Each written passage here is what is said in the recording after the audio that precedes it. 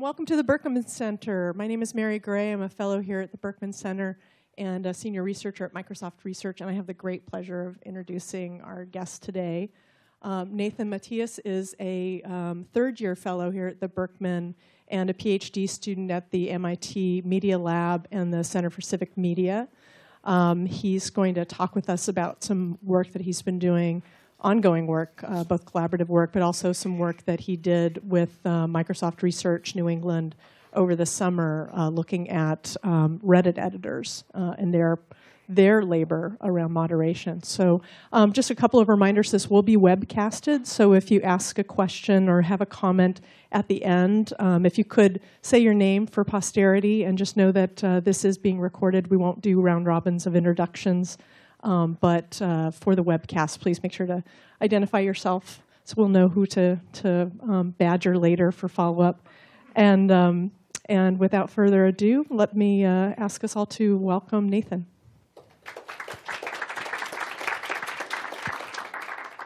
Thanks, Mary, and thank you everyone for coming, and those of you watching on the internet.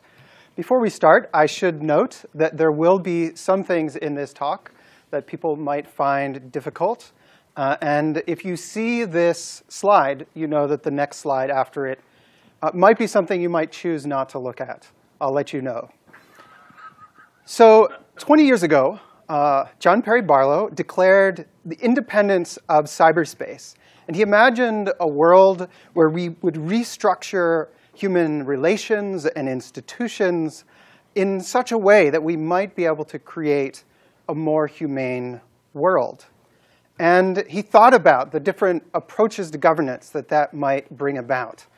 But 20 years later, we have very real concerns that these new online structures might perpetuate and even extend our capacities for discrimination, harassment, and other kinds of social harms. My goal today is to, firstly, to introduce those issues of discrimination and harassment and how they play out online. And secondly, to offer a map of the different ways that citizens are responding to take on the challenge of these problems. To start, I want to be clear that oppression, as the Aorta Collective puts it, this is an anti-oppression group based in California, is a huge problem. And it includes both conscious and unconscious momentum on multiple fronts, on individual fronts within ourselves, at a systemic level, and at a cultural level. And when we think about oppression, we're thinking about ongoing patterns of unfairness and mistreatment that play out over time, beyond just individual incidents. And if we put Barlow's ideas on this particular map, he's thinking about the ways that maybe restructuring systems might change this set of challenges we have as humanity. But I think that actually we've seen online all sorts of ways that these cultural and individual, these conscious and unconscious challenges continue to resurface and shape how things work for everyday people on the internet. And here are some examples. So for example, we talk about racial discrimination online. There are all sorts of studies that show that although online markets like local classifieds or even things like Airbnb are restructuring how we are economically relating to each other, that prejudice still exists. And those prejudices within ourselves and our societies result in situations where black people get fewer offers, they're trusted less, and they actually get less money when they participate in online markets. And there are ways that the design of our systems can activate that prejudice. Research by Jason Radford has shown that on the website Donors Choose, that allows people to do this incredibly pro-social thing of donating resources and materials to schools who need them. Simply adding information about the marital status of a teacher activates people's prejudices and has led to a dramatic difference between how women receive donations and how male teachers receive donations. And on top of that, we've seen similar cases in the case of algorithms, where our own prejudices, systems of discrimination, can start training the algorithms that further structure our interactions online. This research by LaTanya Sweeney points to the possibility, at least, that algorithms may be learning discrimination as well.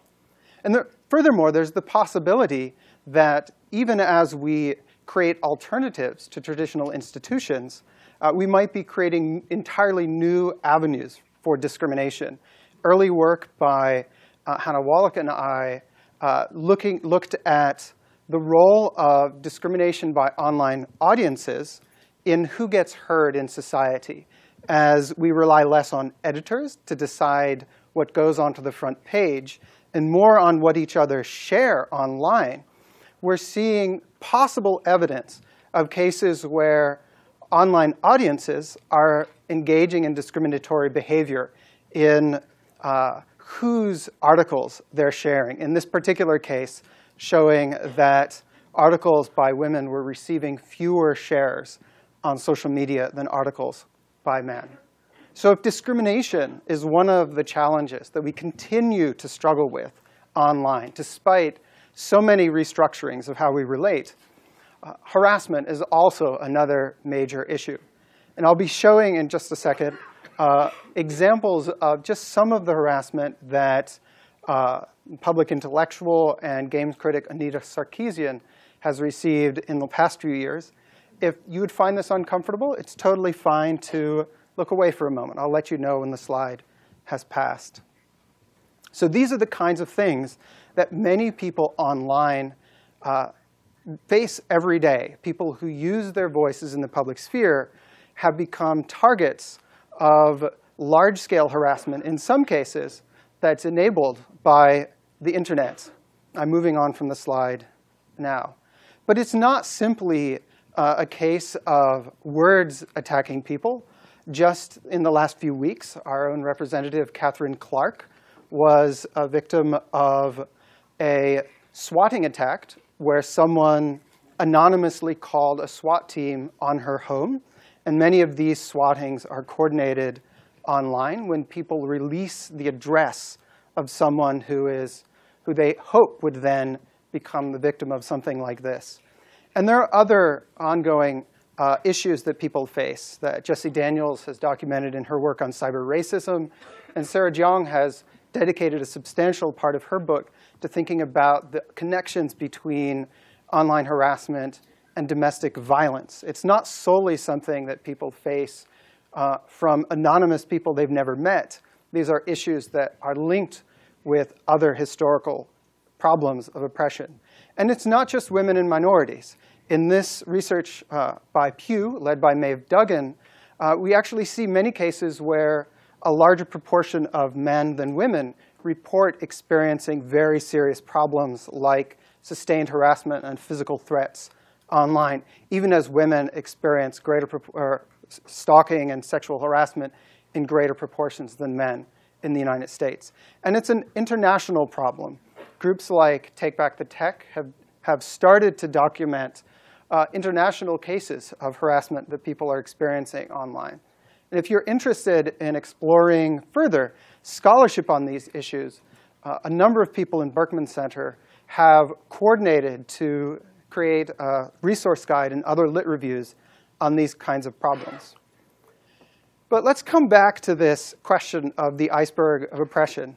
I hope I've been able to show that even though the internet may be transforming some things about the systems that shape our collective action and the institutions in our lives, we still struggle with these individual, cultural, conscious and unconscious forms of oppression every day.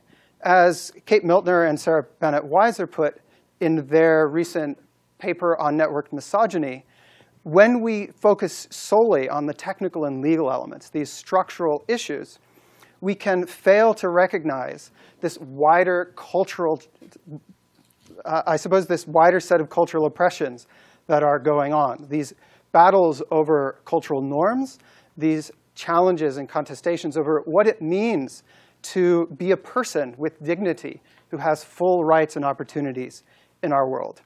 And normally, when we think about these problems, we turn to the verbs of responding to social problems. But James Grimmelman calls the kind of interventions that we can take. But in this second part, what I want to ask is actually who is doing the work? Who are the people who are responding to these problems? Certainly, there's an important role that government has to play. And Danielle Keats-Citron has leveraged an incredibly powerful argument for the role of governments to play some role. And certainly, there's a huge role for technology platforms to play. And in fact, there's very little known about the potentially hundreds of thousands of click workers who are doing the work of responding to these things when platforms set policies. But there's also a sense in which, for the last 40 years or more, everyday citizens have been bearing the greatest amount of work and labor associated with this. And in this second part, I'd like to outline 4 different ways that everyday citizens do take action to intervene and make sense of these social problems that we experience online. To start, we can talk about mutual aid. In 2011, prominent atheist blogger Rebecca Watson faced huge amounts of online harassment after speaking up about sexual harassment within atheist communities and in conferences. And as a result, a number of feminist atheists created a forum called Atheism Plus, where they could have their own content moderators to defend each other from racism, sexism, and harassment on their community. They were able to use this moderation to defend themselves on that platform. But their attackers realized that many of those same people also had accounts on Twitter, where the affordances for moderation are not quite so protective. And that left them open to mass harassment campaigns. In response, in 2013, those groups started thinking about ways that block lists, which can be used for an individual Twitter account to prevent them from receiving tweets from someone they've identified that they don't want to hear from, ways that those block lists could be extended so that a single block list could be shared across multiple people who have a common set of rules and processes for deciding who's on that list, who's off that list, and how to keep people safe on Twitter. That was the first example, on Twitter at least, of block lists, which go all the way back to the well and very early online communities.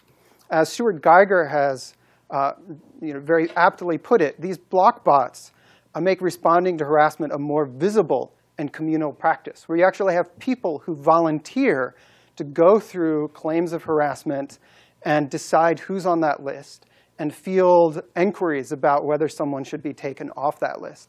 And that's prompted a wide range of peer support and mutual aid responses, like Block Together, which is a technical platform that supports people to create their own block list sharing systems, and the more recent project called HeartMob by Hollaback, which organizes peer support for people who are experiencing online harassment. This just launched in the last few weeks, and it's designed to be a system where someone who's experiencing harassment, maybe for the first time, can go to get advice and support and help documenting and responding to the problem. So in this sense, mutual aid is like a shield. It's a situation where people are organizing to protect each other in an emerging situation. But there's another model that I see emerging online, and it's this model of advocacy care. And like mutual aid, people engaging in this advocacy care are still dedicated to supporting people who are experiencing these problems. But they're also dedicated to research and advocacy to try to make change at this structural level.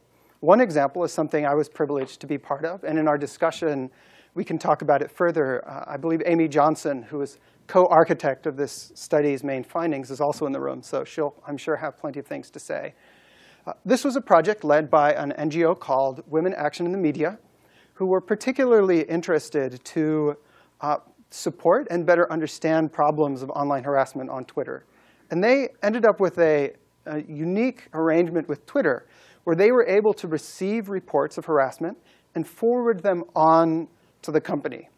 So they were able to help people walk through the process of reporting harassment to the company. And there's a larger process that kicked off for the volunteers who supported people through WHAM. And Amy and I and a whole cast of others, many affiliated with Berkman, were then asked to help them study the data they collected with consent in that process to better understand things about what it's like to receive and report, to respond to harassment as well. So we're able to generate findings on who's reporting harassment, findings on the kinds of harassment that people were reporting.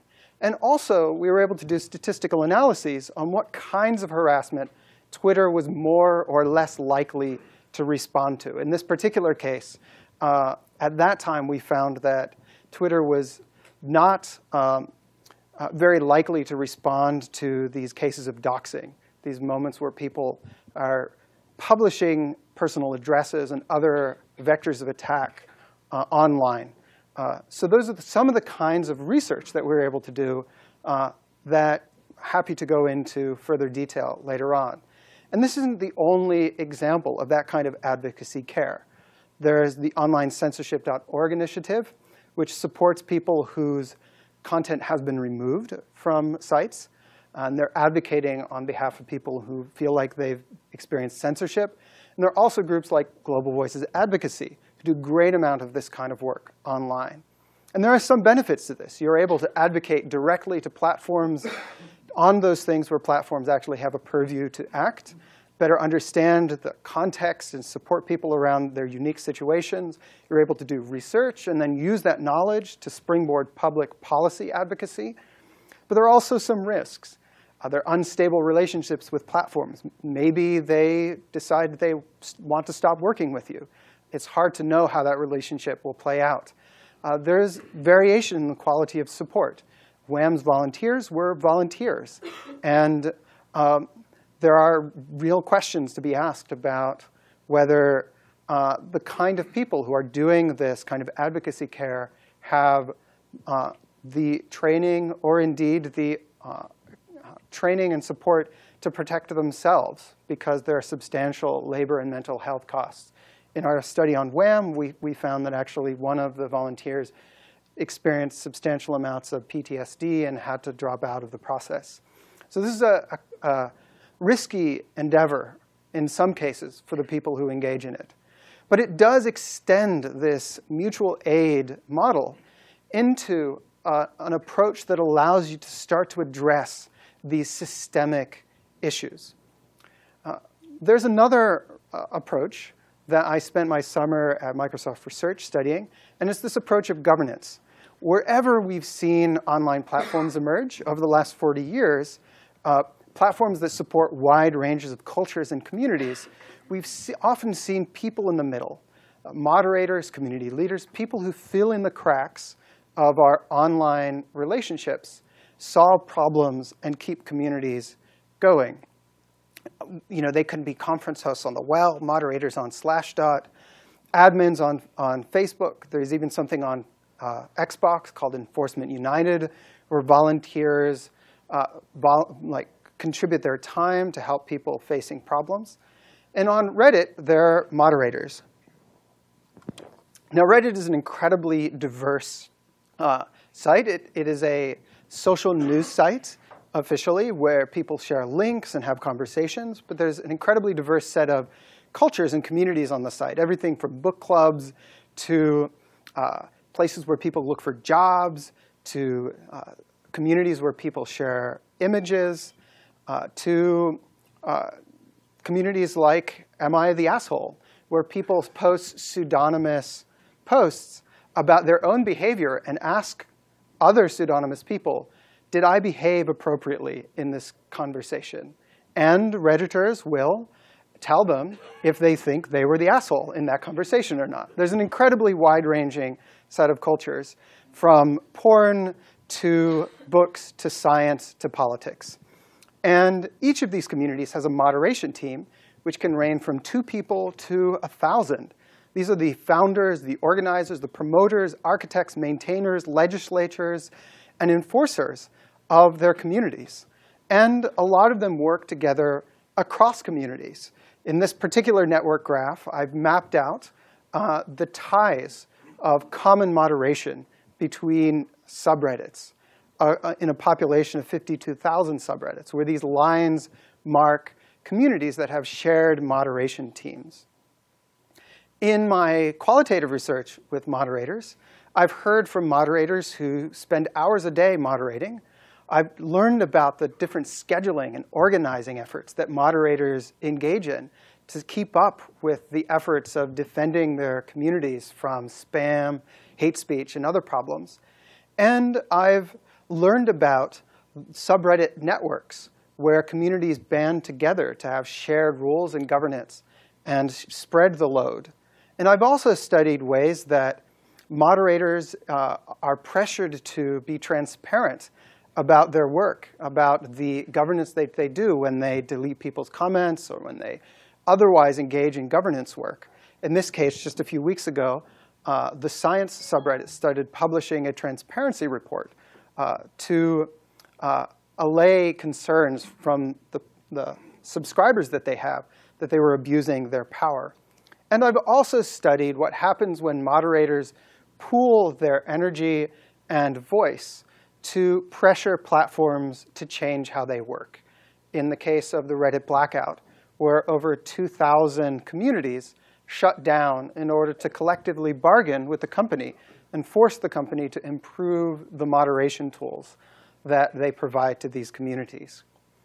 So this governance role is one that definitely has cultural and systemic implications. It's one that also involves defending and supporting a particular community.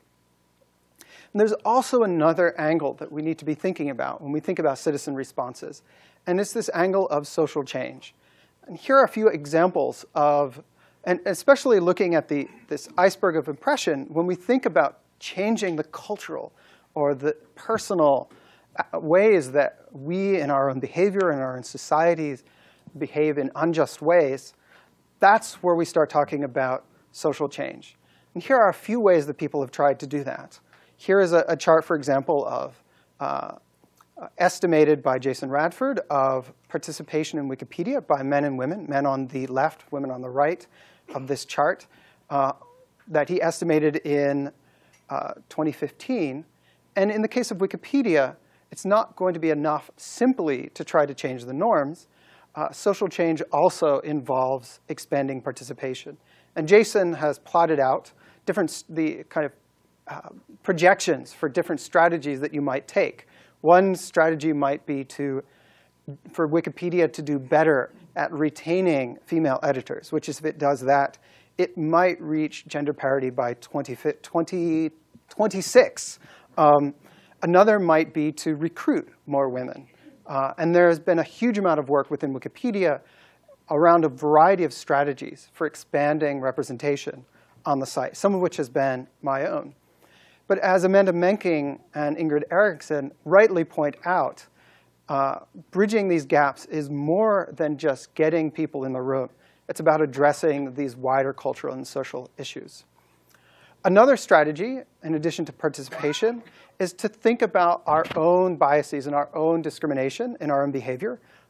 This is research, early stage research that I'm doing on an ongoing basis on discrimination by journalists on Twitter in who they pay attention to and respond to. This is a chart of the average percent per journalist, percentage of women followed across 66 different publications in the United States and the UK. And we see here that most journalists on Twitter follow mostly men. So even as we think about Twitter and social media as an incredibly valuable way to expand who gets heard in society, we still have these personal behaviors of homophily and bias that shape who we interact with. And in work in collaboration with Sarah Salovitz, I've been trying to understand the factors that lead to this. Personal factors, factors having to do with social norms and the groups that we're part of, and to look at whether there are transparency initiatives that we can introduce that could shift personal behavior and group behavior on this particular kind of discrimination. This is the follow bias system that we're testing right now to see if exposing people to information about who they interact with on Twitter could have an effect. But it's also important to think about group-level norms and the values that persist within a particular community. This is newly published work by Betsy Levy-Paluck, testing anti-bullying interventions within schools, across 56 schools in New Jersey, accounting for factors at the individual level, group-level norms, and the social networks. This is a study I think is a very breakthrough study, particularly because it supported young people to design their own interventions to reduce bullying and social problems in their schools. Often, anti-bullying initiatives are top-down. They're driven by the priorities and values of adults. But this particular study said, we believe that young people have a role not only in reducing these problems, but in defining the goals and values and interventions that are important. Coming back to this value of citizen power in shaping the problems and responding to the problems that they face. And they found that supporting young people to design their own anti-bullying initiatives was associated with had a large effect on disciplinary reports, and that the position of those young people in their social network, how popular or central to that network they were, was also important for predicting the effect of that particular intervention. And if you want to learn more about this, Betsy's actually going to be giving a talk this week, this Wednesday, here at Harvard. So that's the social change angle on addressing these things. If the other three are often very concerned with protecting people and communities, it's also important to see a role that citizens play in addressing these wider issues of social change. Now, you might have noticed in this last part, the verbs have come back in. We've started to ask questions about the effect. We've started to talk about change. And as I move from the work that I've traditionally done to document problems of harassment and discrimination and study the work of people who are fighting them online, I've found myself thinking more and more about causal questions, especially because the interventions that we imagine to address social problems online can sometimes backfire. And my GIF is not playing. There it is. Yay! For example, here's a study by Justin Chang on the effect of downvoting across 4 different political news sites. He found that the people whose comments are most downvoted come back and contribute more, that their future posts are of lower quality as perceived by the community, and they go on to downvote other people very badly, increasing the levels of acrimony in those communities. So here's a case where we think that this intervention of pooling our time to downvote people could make our communities better. But in these particular communities, the effect was actually the opposite. And so as I move into the last year and a half of my dissertation, I've been thinking about ways that we can support citizens to run their own experiments to estimate the effects of their efforts to address these problems. And there are huge challenges in terms of thinking about the research ethics of this, and also methodological challenges about finding ways to meaningfully support people to run good experiments that they can involve in helpful and meaningful conversations about what they want to do as a community. And those are the challenges that I'm hoping to tackle in my upcoming PhD. So to sum up, I hope that I've been able to show some ways that simply addressing or changing the systems of governance that we have and changing how people collaborate and relate to each other online hasn't necessarily created this more humane world, but that there are some patterns emerging, as Barlow hoped for, that illustrate ways that even as governments and platforms debate how best to respond, citizens are also bearing a huge amount of the work and innovating in remarkable ways to find ways to address these longer-term oppressions that we face together as a society. Thank you.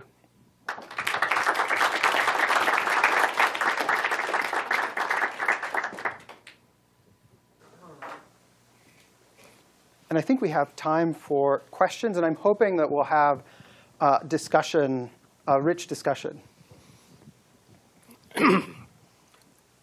As a computer illiterate, I probably ought not to be here or asking this question, but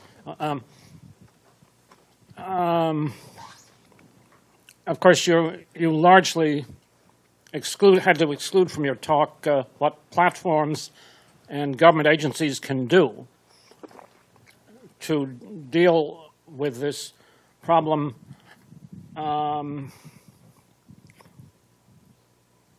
I right in thinking that if the internet is going to operate in the many beneficial ways it does, that to a certain extent these bad things are going to have to be put up with, and we are not going to completely eliminate them? That is the question. Yeah, I think there are a number of things that governments and platforms are doing. So one area where there's been a lot of legal activity is child pornography. And that's one thing where many governments and many platforms and citizens have agreed that this is so bad and the harms are so bad around that it merits special legal and technical considerations.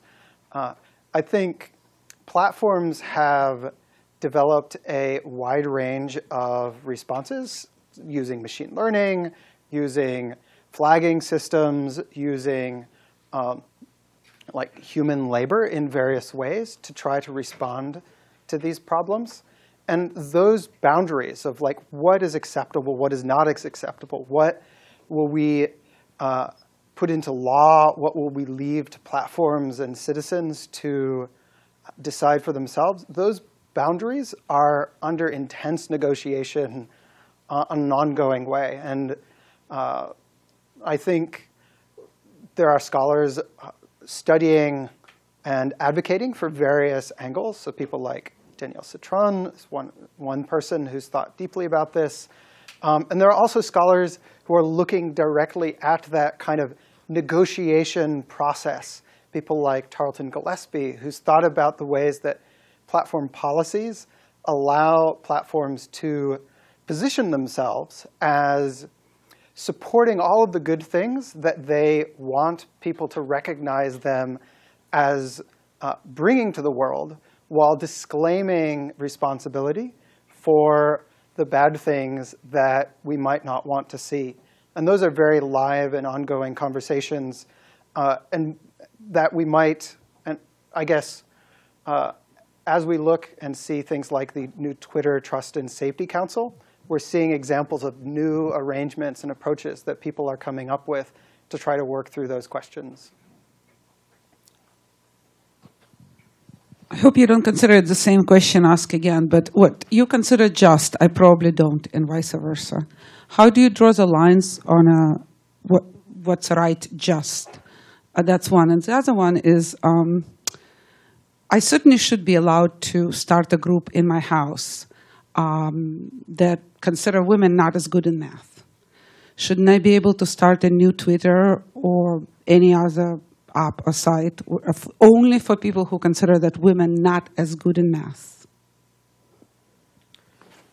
So this question of where the lines are and whose conversations are acceptable has been a major point of contention for one of the platforms that I've spent substantial time studying, which is Reddit, who, on one hand, have had typically an approach that is more along the lines of anything goes. They want to support a wide range of communities, to have a wide range of conversations.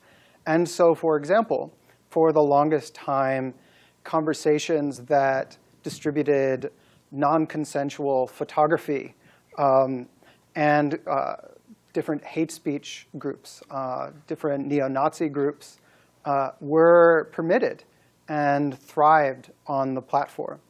And this past year, the companies started to change their policies under pressure from their other consumers and users and board members and the public, where they started to make rules that would, instead of saying there are certain kinds of speech that they want to prohibit, they decided to say that they would not allow certain kinds of behavior. And on that basis, they removed several communities entirely from the site and banned all users who are moderators of those communities, which prompted a great backlash. So I think we're seeing people wrestle with the fundamental categories through which they think about these questions. Are we to think about these things as a speech issue and an intellectual freedom issue? Are we to think about these as issues of behavior and harms? And I think as we see companies evolve in their policy making, as we see legislatures come to terms with this, I think this discussion around behavior is going to be even more central. Nathan, thank you so much for your talk, and I'm always really grateful about how wonderful you are at crediting people and really thinking deliberately about how to talk about other people's work. So with that in mind, I wanted to ask, I know you've read probably more of this literature than maybe any other human, but certainly than me. And I was wondering, what kinds of things would you like people to study? Like, what kinds of things do you wish people were looking at more, just with an eye towards sort of understanding better what's not known about the field? Because you've done such a great job of providing an overview. Thanks, Kendra. I think there's been a lot of focus on trying to understand what is online harassment and who are the people who do it. And there's clearly a huge amount of work to be done there still, because our struggle with definitions, as we've just been discussing, is one of the fundamental struggles. How we define these things, where we draw these lines, determine whether we see them as like legal questions or otherwise. In parallel with that, I think we've had far too little research on the effects of online harassment and the effects of our efforts to deal with them. So for example, many of our conversations about why online harassment matters are based on the assumption that it's a risk to people's exercise of their speech rights. So we have this assumption, which is well grounded in qualitative evidence and the experiences that people face every day, that receiving online harassment has the effect of pushing people out of participating in our democracies. And although that's a compelling argument, we really don't have quantitative evidence to show that this kind of thing is happening on average. And that's one area. Just documenting these effects on people's lives, whether pushing people out of the public sphere or the effect that it has on their own person and emotions, are areas where I think there's a lot of work to be done. And then also, I think there's a great need to understand the effects of our efforts to respond. Both our efforts of care for people who are experiencing these things, as well as the effects for the people who offer that care, who might themselves face mental health challenges. And also the effects on the wider cultures and strict structures and systems and norms that support and propagate these things. And so as I move forward with my research, I'm hoping to focus more in those areas. And then I guess finally, there's a great need for people working on these things to talk to each other more. In our lit reviews, we found so many different communities where scholars have done great work, but haven't necessarily been aware of each other's work. So that's another thing I'm hoping to dedicate time to in the coming years. I'm Eric here at the law school. My question relates to some of these questions in that it seems like a lot of this that you've presented today is either US focused or maybe Anglo-American. I'm curious about maybe the kind of international perspective or different approaches in different countries, or if you've looked at all at cultures like the United States that are very free speech oriented and almost anything goes, versus maybe something like a European model where it's a little bit more restrictive, where there's a lot more respect, or something that's very restrictive like a Chinese model or something like that. Any thoughts on that about how different countries or different governments respond to how they approach this, and whether there might be lessons there that are a little bit more universal in character? So my own work has focused mostly on the US and the UK. There are scholars who are doing great work on and really trying to build case studies on these international dimensions. Here at the Berkman Center, we have people like Susan Benesch and the Dangerous Speech Project that's trying to document those things. And I mentioned the work of Take Back the Tech, who's also trying to think about these questions internationally. Unfortunately, that's a bit out of my purview. One of the challenges for someone like me, who's more of an engineer and a social scientist, is that often my research is limited by the reach of a particular platform or community that I'm working with. And there are some platforms, like the Facebooks of the world, the Wikipedias of the world, and to some degree the Reddits, where it will increasingly be possible to do these comparative studies that account for cultural differences between languages and cultures. And I'm really excited to explore those kinds of studies as they become more technically possible in the future. Thanks, Nathan, for a really interesting talk. I had a question about sort of the underlying grouping you have for actors. So you had governments and platforms and citizens. And governments and platforms seem very obvious actor categories. But I'm wondering about citizens and why you chose the word citizen. Because you could have chosen user and talked about sort of the commercial and private corporate relationship that's going on here. But I think you're making a larger argument, and I'm wondering if it's connected back to that Barlow quote that you started with, or how it all fits in. So if you could talk a little bit about that, that would be great. Thanks, Amy. I've been really inspired by other movements in Western history in particular, where people have responded to kind of rapid technology change through citizen efforts to both support each other and work for larger structural change. And a lot of this comes from inspiration in the work of Elinor Ostrom on the citizen governance and the role for citizens in governing environmental, in cases of environmental harms.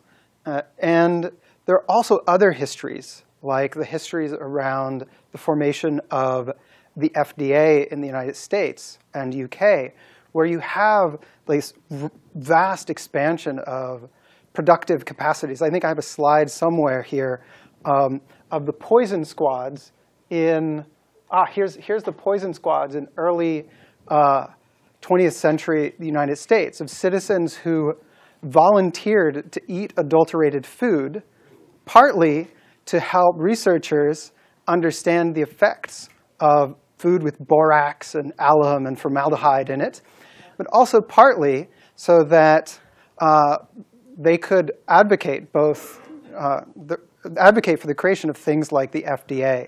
And you have these fascinating movements like a microscope in every home around finding ways that citizens can better understand and respond to problems that are emerging, that people are trying to make sense of, that government hasn't yet figured out how to properly govern. And so I draw great inspiration from that. And also in my own qualitative work, as I've talked to people who do this work, I've been struck by both certainly the labor that goes into it, that supports these platforms, but also the way in which they bring the same kind of attitudes and passions that someone might bring to being a border crossing guard for their school or being on the school board, and the ways that they come under the same kind of pressures as someone who plays that civic role in their communities. So as I do my fieldwork, especially in work I'm trying to write up now on the work of Reddit moderators, I've been struck by the fact that while they're doing certainly this labor, they're also in this very civic role in their communities. Is this on? Yeah, you can hear me. Thanks for your talk, Nate. I'm so grateful for your kind of comprehensive, all-embracing vision on these things. And my question maybe is a kind of a quirky, certainly less formed follow-up to Amy's. I'm curious about the role of moderation in these situations. And as you were talking, I just wondered if there's like a sort of nascent political theory of moderation, a kind of political anthropology of moderation, from the Reddit community model to the click workers. And I just wonder maybe if you could talk some more about moderation and where it comes from and where it's going, and the diversity of approaches to that crucial political fulcrum. What a great question. I'll try to keep it short. So, we have had people in these kinds of roles for as long as we've had people relating to each other online. And I think I'll share maybe a few places to turn rather than give you the comprehensive, all-encompassing answer. There's work by Brian Butler in the 1990s where he looked at mailing list moderators and the work that people put in mailing lists and news groups, which is where I draw that rich taxonomy of work, the founders, promoters, the legislature. And more recently, there's been a lot of interest in governance on sites like Wikipedia, and folks like Darius, who's in the room here, Amanda Menking, looking at emotional labor of that. We've heard here at Berkman just 2 weeks ago from Aaron Halfaker, who's looked at the way that the role that automated systems play in that. And I think that role for automated systems is something that we need to especially pay attention to kind of getting to grips with. And there's great work by Stuart Geiger, who I already mentioned, on the role of bots and the ways that we use code to understand how things are playing out in our online communities. Many of the subreddits have millions and millions of participants, and it's frankly impossible for any single person to really understand what's happening in them. So the moderators who engage in that work, sometimes in the thousands for a single community, really rely on automated systems of various kinds, both to understand how things are playing out in their community and also to do the work of moderation. And my small piece of that in my research that I'm still wrestling with and trying to write about focuses on this way that moderators are definitely positioning their work in terms of the platform and trying to maintain a good relation there. The ways that they're trying to relate well to their communities, who in many cases they're accountable to, and also the ways that relationships between moderators shape how people become moderators, how they stay as moderators, and how their idea of what it means to be a moderator evolves over time. So those are questions that I'm actively asking in my research. Hi, I'm Ron Newman. I happen to be a volunteer moderator for a local LiveJournal community, and somehow I think at least we've managed to avoid most of the problems that have been outlined here, although I'm not quite sure how we got lucky. But my question is about, you mentioned a perverse effect that downvoting, which to me is essentially crowdsourced moderation, can encourage bad behavior instead of hiding it and making it disappear. Why do you think that is, and what could be done about that? That's a really important question that needs more research. The whole idea is that something is downvoted to death and you don't even see it anymore because Reddit says this is worthless, minus 100 goes away. Yeah, absolutely. So one of the most fascinating findings in the world of research on these questions comes from Moira Burke from 2008. She's now at Facebook.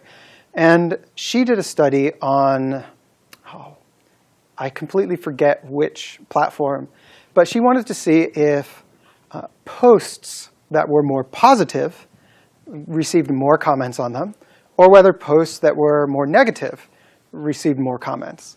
And she did analysis over hundreds of different online communities, and the answer was, it depends. That there's all sorts of cultural variation between how different communities work, who's in them, and what their norms are. And so when we look at findings like Cheng's on the effectiveness of downvoting, it's hard really to know how well that generalizes. Does that mean that all downvoting systems work this way? Or is there something about those 4 particular politically polarized communities that meant that that's how it played out there? And there are a variety of ways that we might start to explore that. And that's one reason why I'm especially interested in supporting communities to do their own research and potentially pool their findings with other communities so that we could start to get a sense for what are the differences between communities that lead to such different outcomes for the same kind of intervention.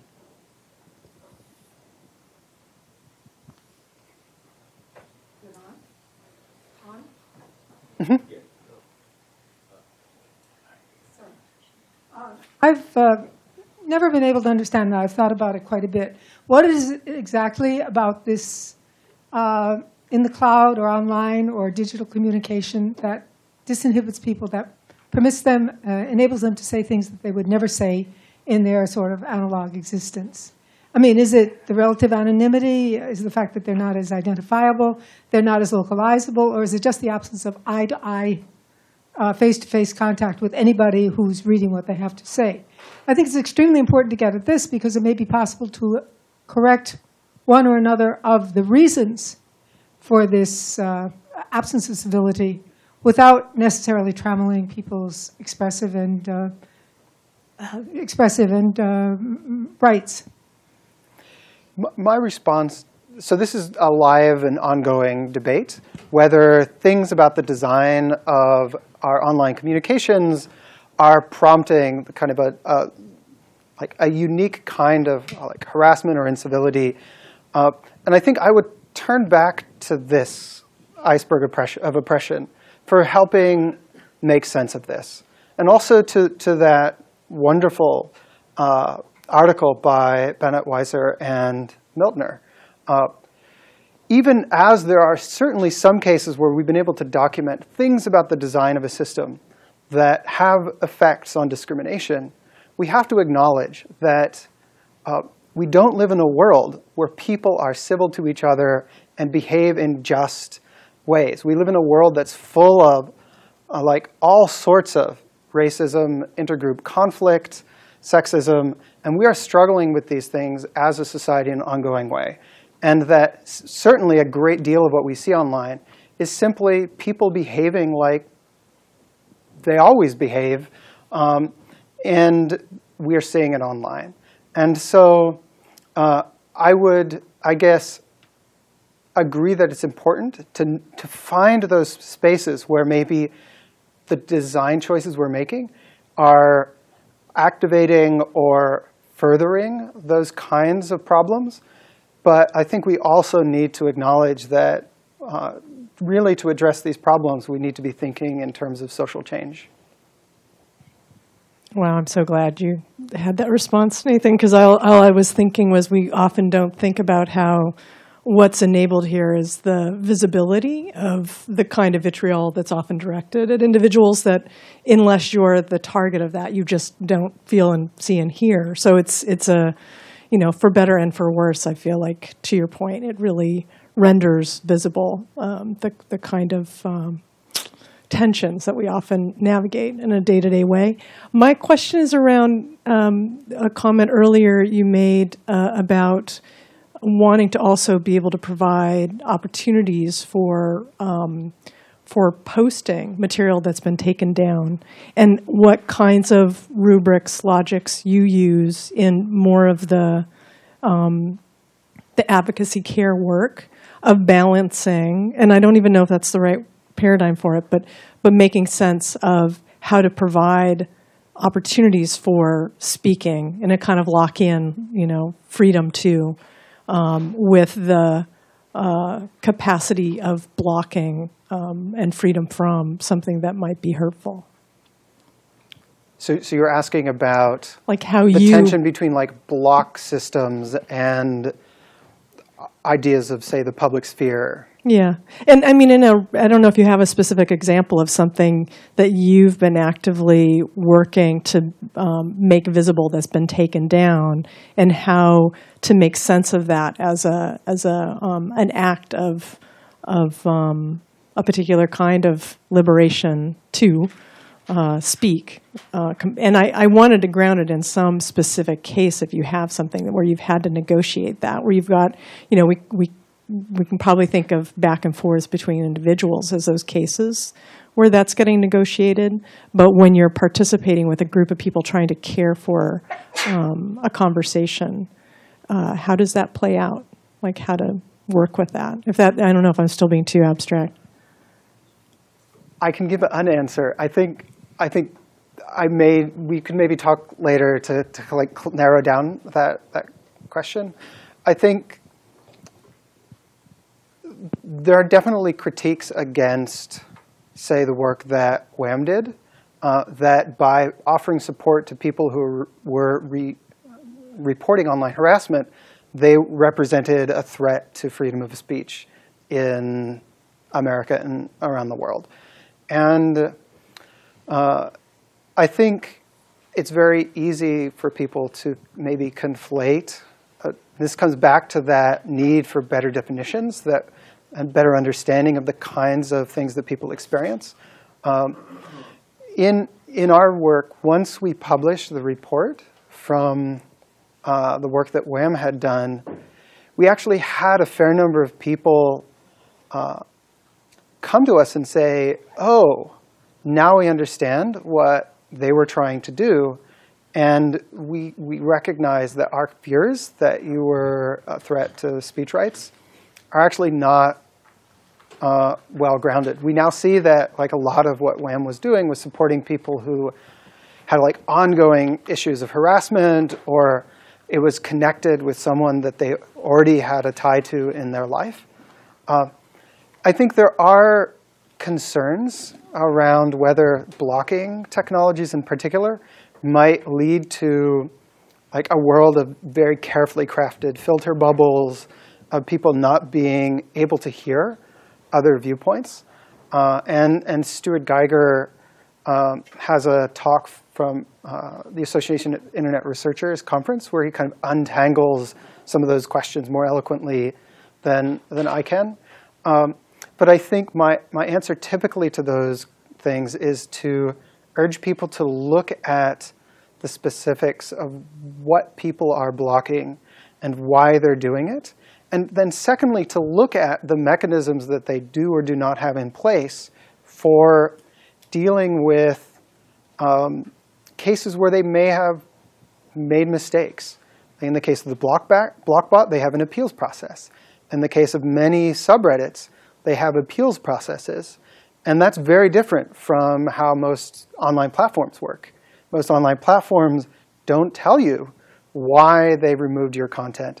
They don't give you a chance to appeal, and they certainly don't give you a chance for that appeal to be considered by a collection of peers who deliberate over that. And in many cases, whether it's Wikipedia or many communities on Reddit or things like the Blockbot, those processes of accountability are either in place or being put in place as more and more users advocate for them.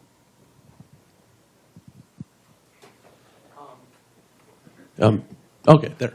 I have a question about the WHAM study. You mentioned during it that you said with consent, and there's some question as to what consent means in social media research. I was wondering what the consent model is for that, whose consent you get. And I ask that kind of because I'm really curious what the response of attackers is to being researched. So I guess the Weedsy question and the follow-up. Yeah, so in the case of the WHAM project, which I should note was entirely designed and implemented by WHAM, and our team of researchers came in partway through. They asked for, firstly, they advertised that they were doing research. And then secondly, they did ask for consent from people who were reporting harassment. Now, as researchers, we knew that these were merely allegations of harassment. And so it was incredibly important for us to treat that data with the utmost security and protection for people who were alleged harassers, because there could be grave consequences if that data would be released.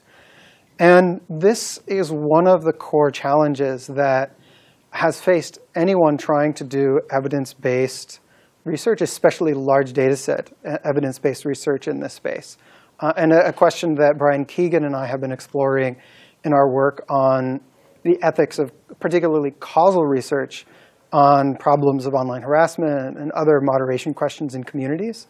Some researchers, not the majority, but some researchers studying like hate groups and alleged like neo-Nazi groups claim that they're justified in doing covert research on those groups without asking consent. Others take different lines. And there's still a very live conversation to be had about just how to balance the risks and benefits to people who are in a conflict online. And that's a question that I'm actively pursuing as I try to figure out how best to proceed with my own research. This is going to be the last question. Hi, Nate. Thank you for a fascinating talk.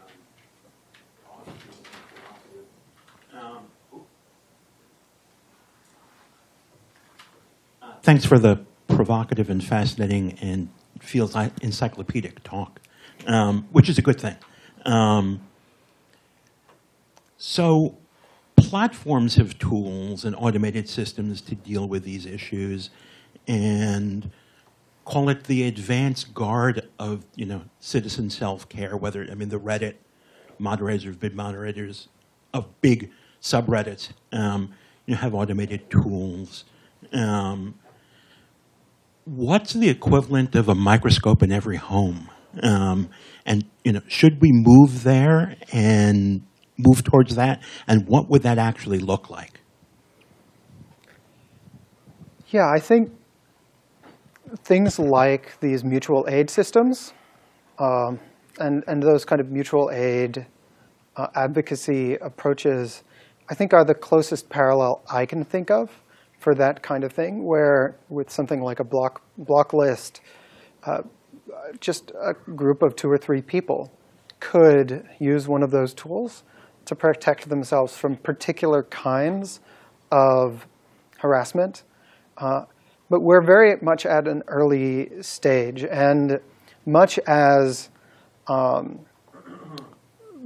people in the mid-19th century were debating whether you needed to use chemistry or microscopes or other kinds of technology to observe adulteration of food, people are still trying to figure out what ways are there to detect and observe and even describe. Like when we think about technologies of description, language, like simply having the language to talk about it, is itself one of the most powerful things. Simply having a form that people fill out is an incredibly powerful tool, and one that is hotly debated for pretty much every form that any organization or platform puts out. And I'd say that that question is probably the one that has most captivated many of the computer scientists that I know who are trying to work on this question. For example, there's, anyways, we could talk about 3 or 4 universities who have recently started initiatives to think about that question after the talk. Well, thank you, everyone. I really appreciate your questions.